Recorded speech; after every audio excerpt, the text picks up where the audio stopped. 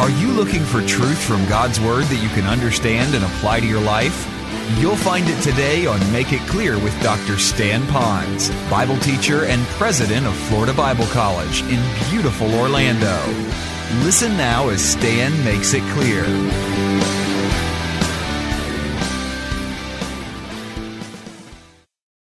He had a troubled heart. But we move away from the troubled heart. Let's go back to the passage again.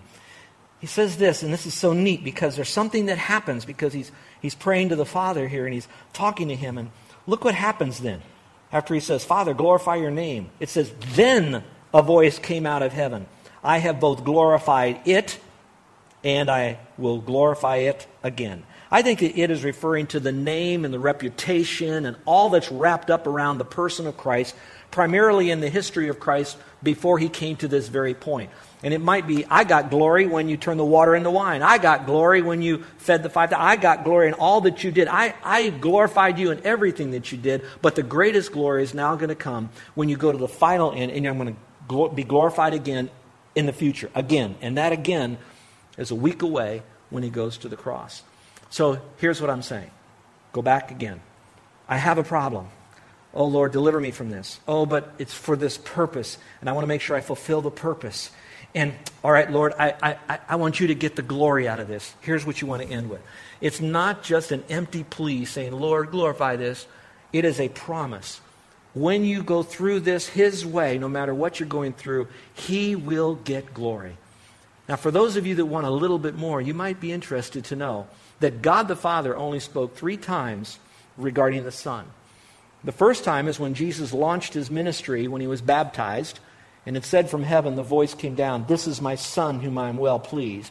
Later on in His ministry, you'll notice He went up to a mountain. Up there, a couple of His disciples are with Him and says, man, we want to stay up here. The transfiguration, this is so great. Another voice from heaven, God the Father says, this is my Son in whom I am well pleased. But it added something. Now listen to Him. That's huge. First part is glorify the Lord. Okay, we want you to get glory. Okay, now glorify the Lord. And He's getting glory. Now He says, listen to Him. And maybe that's part of the train too. We go through the problem. Oh, Lord, deliver me. I want it for this purpose. Okay, what's the purpose in this thing? Lord, get glory through all of this. The Lord says, okay, I will get glory, but now listen, learn from this. So I don't know where you are, but are you learning? Okay, I hope I am. I hope I am. And then this time here, he then says those beautiful words that you were glorified then, you'll be glorified again later on. All right, let's go to the 5th kind of heart that he had. And I think this heart would be what we call a confident heart. If you look again at the passage, beginning in verse 29, so the crowd of people who stood by and heard that sound from heaven, that voice, they said, well, it had thundered. Others were saying, no, it was an angel had spoken to him. Because I do remember in the Old Testament hearing about angels that spoke. Often they didn't know that those angels were the angel of the Lord who spoke. But anyway, those kinds of things. And Jesus said, this voice has not come for my sake, but for your sakes alone. Let me pause. These people here were saying it's thunder, it's some kind of an angel. You know what they were really not saying? They were not saying, that is the voice of God. I am now in the presence of Jesus, who is God, and the voice of God the Father. And I bow down and I listen. And so I don't know, but maybe the Lord is speaking to you. And I'm not saying thunder and angels, but He is speaking through the Word right here. Would we be now saying, no, that's really not it, and I don't believe Him, and I'm not going to listen here, and it can't be right. And we spend all of our life analyzing, trying to figure all this stuff out, rather than just blanket, flat out, simple, quiet, childlike faith obedience. Just do it. Just do it. And they didn't get that message. Well, let's go back to the passage again. And Jesus said, this voice has not come for my sake. Why? Because He already knew what was going on. But for your sakes. And now here's what He's confident in. There's 4 things here you want to mark it. Now judgment is upon this world. Now the ruler of this world will be cast out. The third is, and if I am lifted up from the earth, will draw all men to myself. That's 3rd and 4th. But he was saying this to indicate the kind of death. We'll talk about that in a moment. Notice what he's confident in here. He says, now judgment is upon this world. Well, you already know by now through our study of the Gospel of John, Jesus did not come into the world to condemn or judge the world, but that through him the world might be saved. So what he's talking about is this whole thing of him going to the cross, because that's the context. He's speaking about the death and all of that. It's at that death time now that all of that is going to be unleashed. Now, you know John 3:16 that says, for God so loved the world, etc. And I just quoted the verse 17 that says he didn't come into the world to condemn the world, but that through him the world might be saved.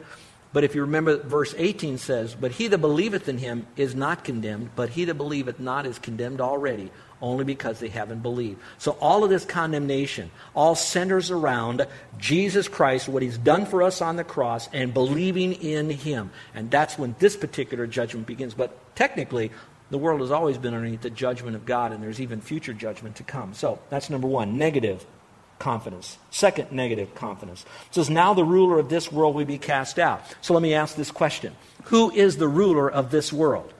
Anybody want to shout it out? Who is the ruler of this world? Anybody real loud?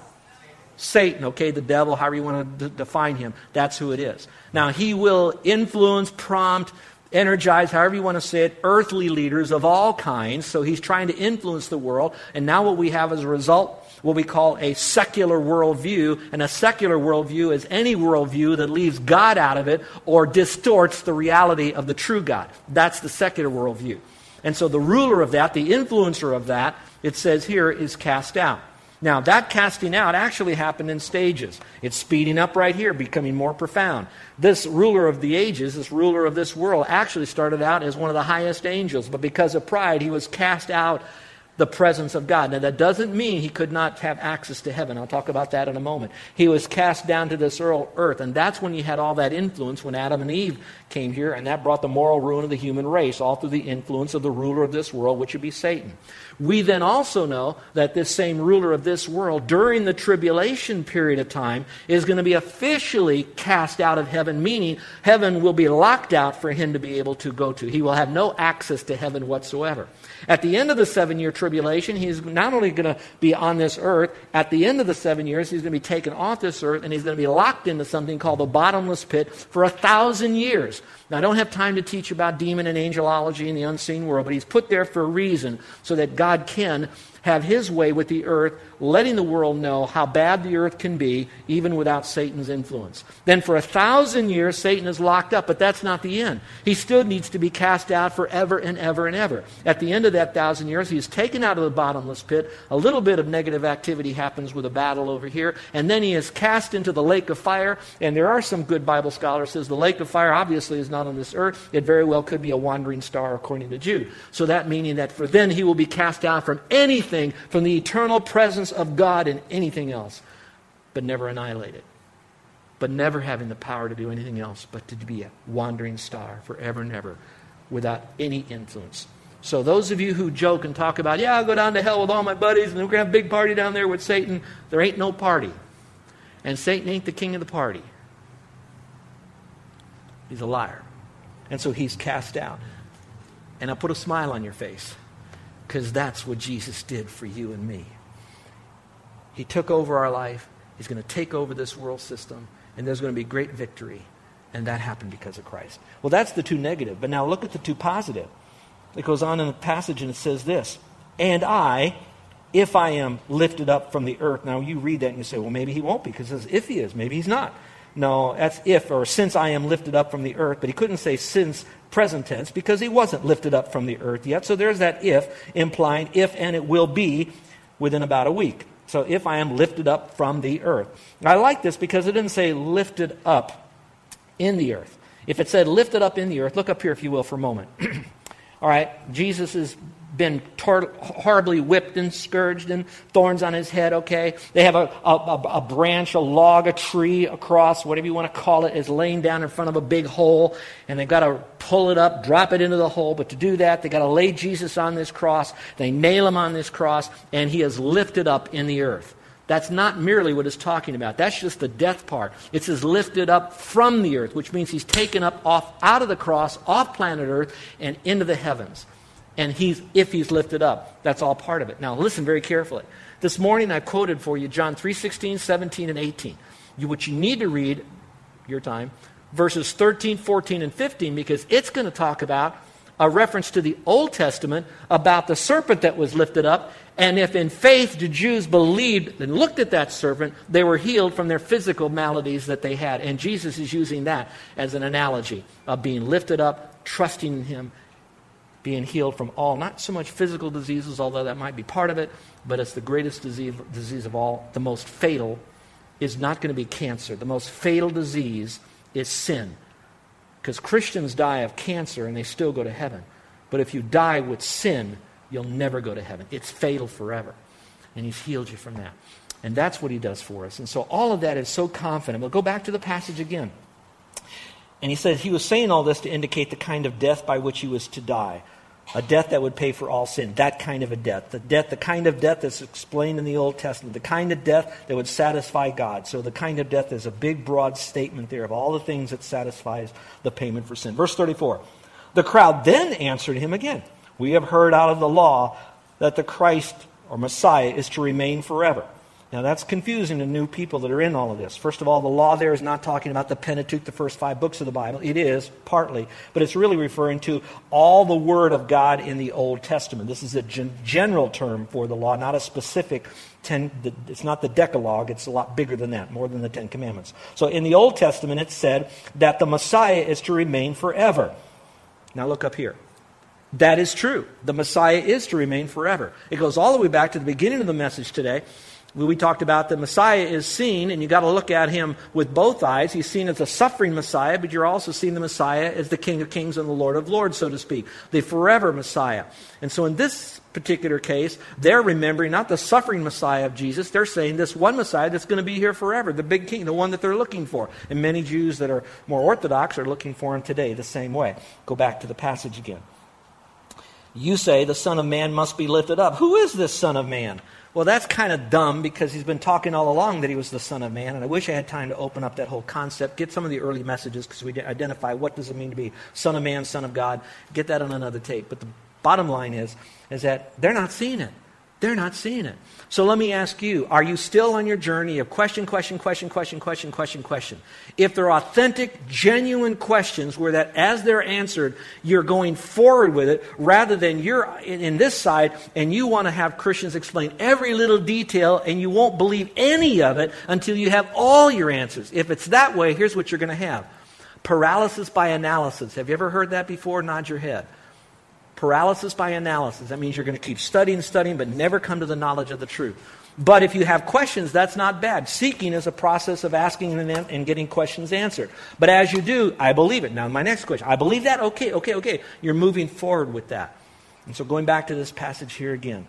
How rich this is because they weren't getting their question. They weren't following along what God was saying. And yet He so confidently said, Satan's cast out.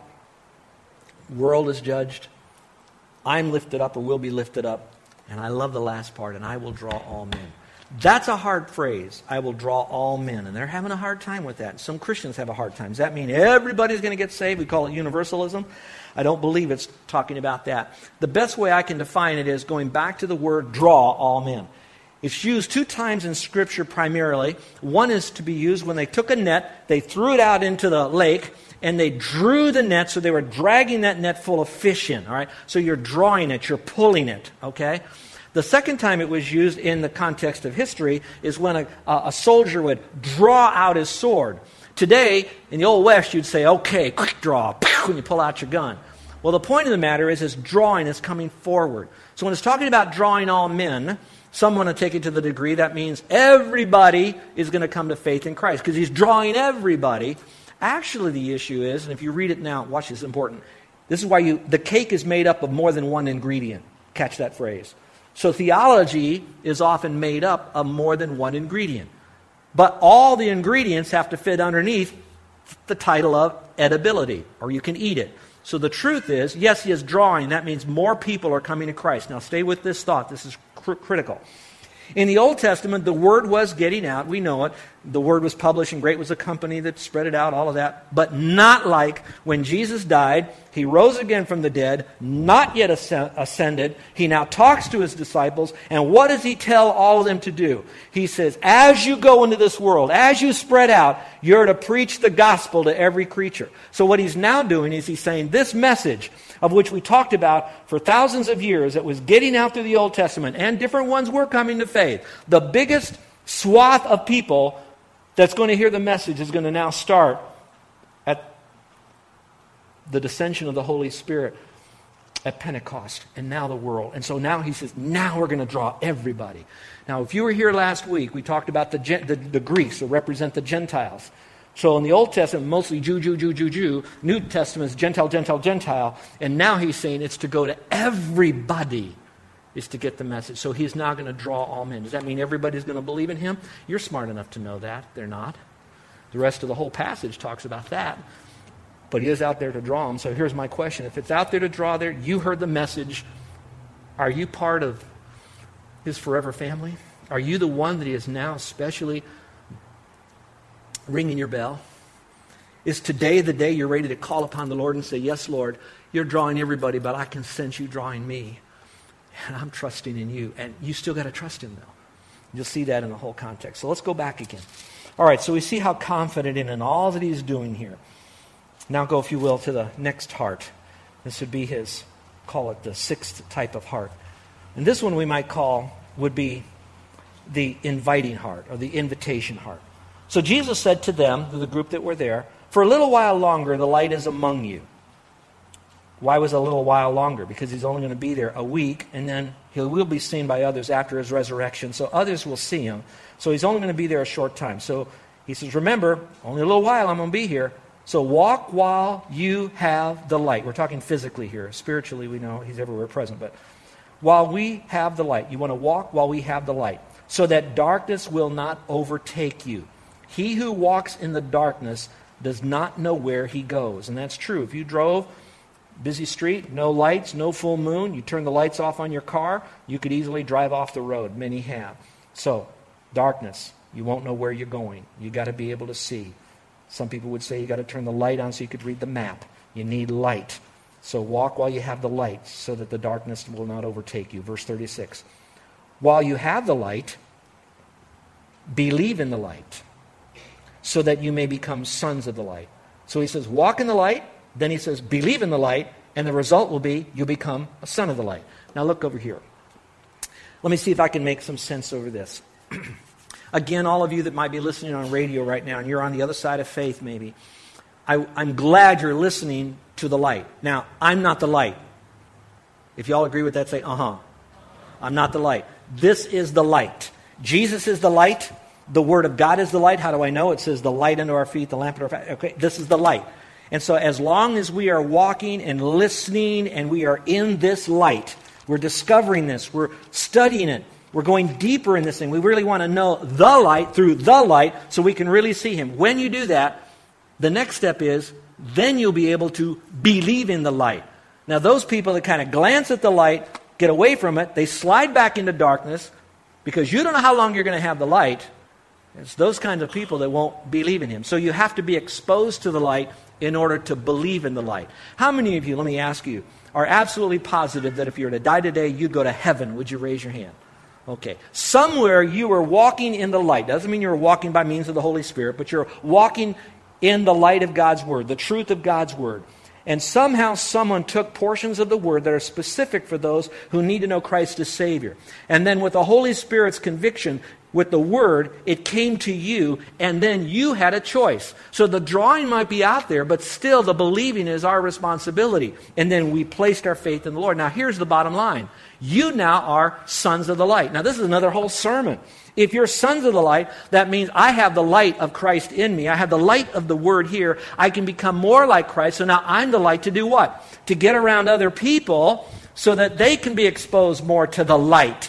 And they see it by my testimony. They hear it from my lips. They have an opportunity when I personally engage them in God's Word. All of you that know Christ as Savior, you are already the light. That's why it says, don't hide under a bushel. And you can see where this thing is going big time for those of you who have been a Christian a long time. This is so rich right here, and He's inviting you to be a part of this. man, how much of an invitation do you need? I mean, we ought to be running to this truth. It should be so real and rich for us. Well, that's kind of the end. If you will, go to the middle part of verse 36, because this is where it gets really interesting. It says, these things Jesus spoke, and he went away and hid himself from them. Now stop for a moment. This is I got a little bit of time, so let me get this real quick. What John is doing now is, under the ministry of the Holy Spirit, God, is telling him what he needs to record about Christ. So he is recording conversations that Christ has with individuals. He's recording messages and declarations that Jesus makes to different people groups when he speaks. He's recording that. He's also recording, underneath the ministry of the Holy Spirit, observations about what Christ not only said, but also what he did. And so he records all of that. Now, in this passage, right now, right where we're at, verse 36, he stops. And no more you're going to hear the words of Christ except what John chooses to write based on prior exposure to what Jesus was saying. What I just gave to you last week and this week is all current, right then history happening in real time. Now, Jesus goes off. John now decides that there's still more to be told. The Holy Spirit prompts him what to write, so now he tells the story. Now, this is what you'd want to do. Those of you who couldn't be with us, the rest of this chapter is nothing more than a capitulation of all of the Gospel of John. Particularly if you start here with, you could almost start anywhere if you'd like. Perhaps you want to start with verse 41, 42. If you do this, you can do a study, and all this is a summary of everything about Jesus in one little capsule passage of what John recorded in the first 12 chapters. This is huge for you. So if you want to get it all in a nutshell, this is all in a nutshell. That doesn't mean the rest of it isn't important, so just get the abbreviated, Gospel John Light. But it is to let you know it's all said in a summary. So let's go to that now, and we're going to end because this section right here is the last part of the heart of Jesus, and I call it the abandoned heart. After all Jesus said, after all that he did, let me say this, all the good that he said and all the deeds that he did that was good, everything he did was to help draw attention, watch this, to himself. Yeah, it helped some people, it fed some people, but all of that was so that they would get beyond their felt needs to see who he really was, so that they would place their faith in him, have all sins forgiven, they can have an eternal relationship with him, have heaven as their home. And the whole theme of the book, as I taught you at the beginning, was the Gospel of John is called a belief for life. Life today, life forever. It's a belief. And the object of that is Christ. Now, saying all of that, after all that he did, you still wonder, there are people that have abandoned him. And so, here's where I want you to be as I go through this part. This is where you want to be mentally for a second, hopefully. I want you to think about the people that you have given the gospel to over and over and over and over and over and over and over and over again, however you've done it, and they still keep rejecting, mocking, not wanting a part of it, to the point now that you kind of backed away from it. And I can understand that. I've done that too. And you're wondering, is there any hope for those people? And I'm going to give it to you this way. The answer is yes and no. There may still be some, as long as they can wiggle a little finger, that they still might come to faith in Christ. I don't know. Only God and that person might know that. I don't know. But I can also say this. There are some that no matter how many times you give it to them, no matter how much you pray, no matter how many books on evangelism you learn and apply to that person, they will never trust Christ and they will spend eternity in hell. And God has given them up to that thinking by their own choice. So where does that leave you? Well, here's how I'm going to apply that. I'm going to say that as long as I have breath, since I don't know who will and who won't, I'm going to model and message those people in the gospel the best I can with what I have, praying and all that. At the same time, if they don't trust Christ as Savior, I will always ask myself, could I have done a better job, humanly speaking? But on the other side of that, that's still up between them and the Lord. Only God knows. Now I'm going to show you where that comes from in this passage. So let's go. The abandoned heart. Verse 37 says, but though he had performed so many signs before them, yet they were not believing in him. So by the way, that means I don't care how many more signs God has to do for that person. That doesn't mean you're going to believe. They're going to believe more in him. So it doesn't require any more signs. This is good. Lord, thank you for this. It's not so much that God has to do another earthly sign in today's time. When I look at Scripture, and this is another thing, give to your kids to do. This would be really huge.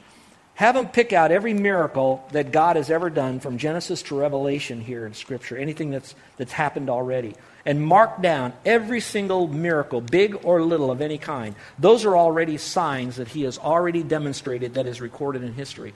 What more signs does he need to do for us to engage? So let's go back to the passage. All right, so there's not any more signs. This was to fulfill the word of Isaiah the prophet, which he spoke. Lord, who has believed our report? Not very many. And to whom has the arm of the Lord been revealed? To as many as would listen to. For this reason they could not believe, for Isaiah said again. Now this gets hard now. This is hard. Look at it. He, the Lord, has blinded their eyes and hardened their heart, so that they would not see with their eyes and perceive with their heart and be converted, and I heal them. You're listening to Make It Clear with the teaching of Dr. Stan Ponz, founder of Make It Clear Ministries and president of Florida Bible College in beautiful Orlando, Florida. Make It Clear is dedicated to taking the Word of God with clarity into every person's world. It is the support of listeners like you who make the ministry of Make It Clear possible. You can provide your tax-deductible gift to Make It Clear online by going to makeitclear.org. Or you can mail your gift to Make It Clear, P.O. Box 607901, Orlando, Florida, 32860. Thank you for helping us make it clear. If you would like to have Dr. Ponz speak at your church or event, please send us an email at tellmemore@makeitclear.org. Thank you, and remember to make it clear.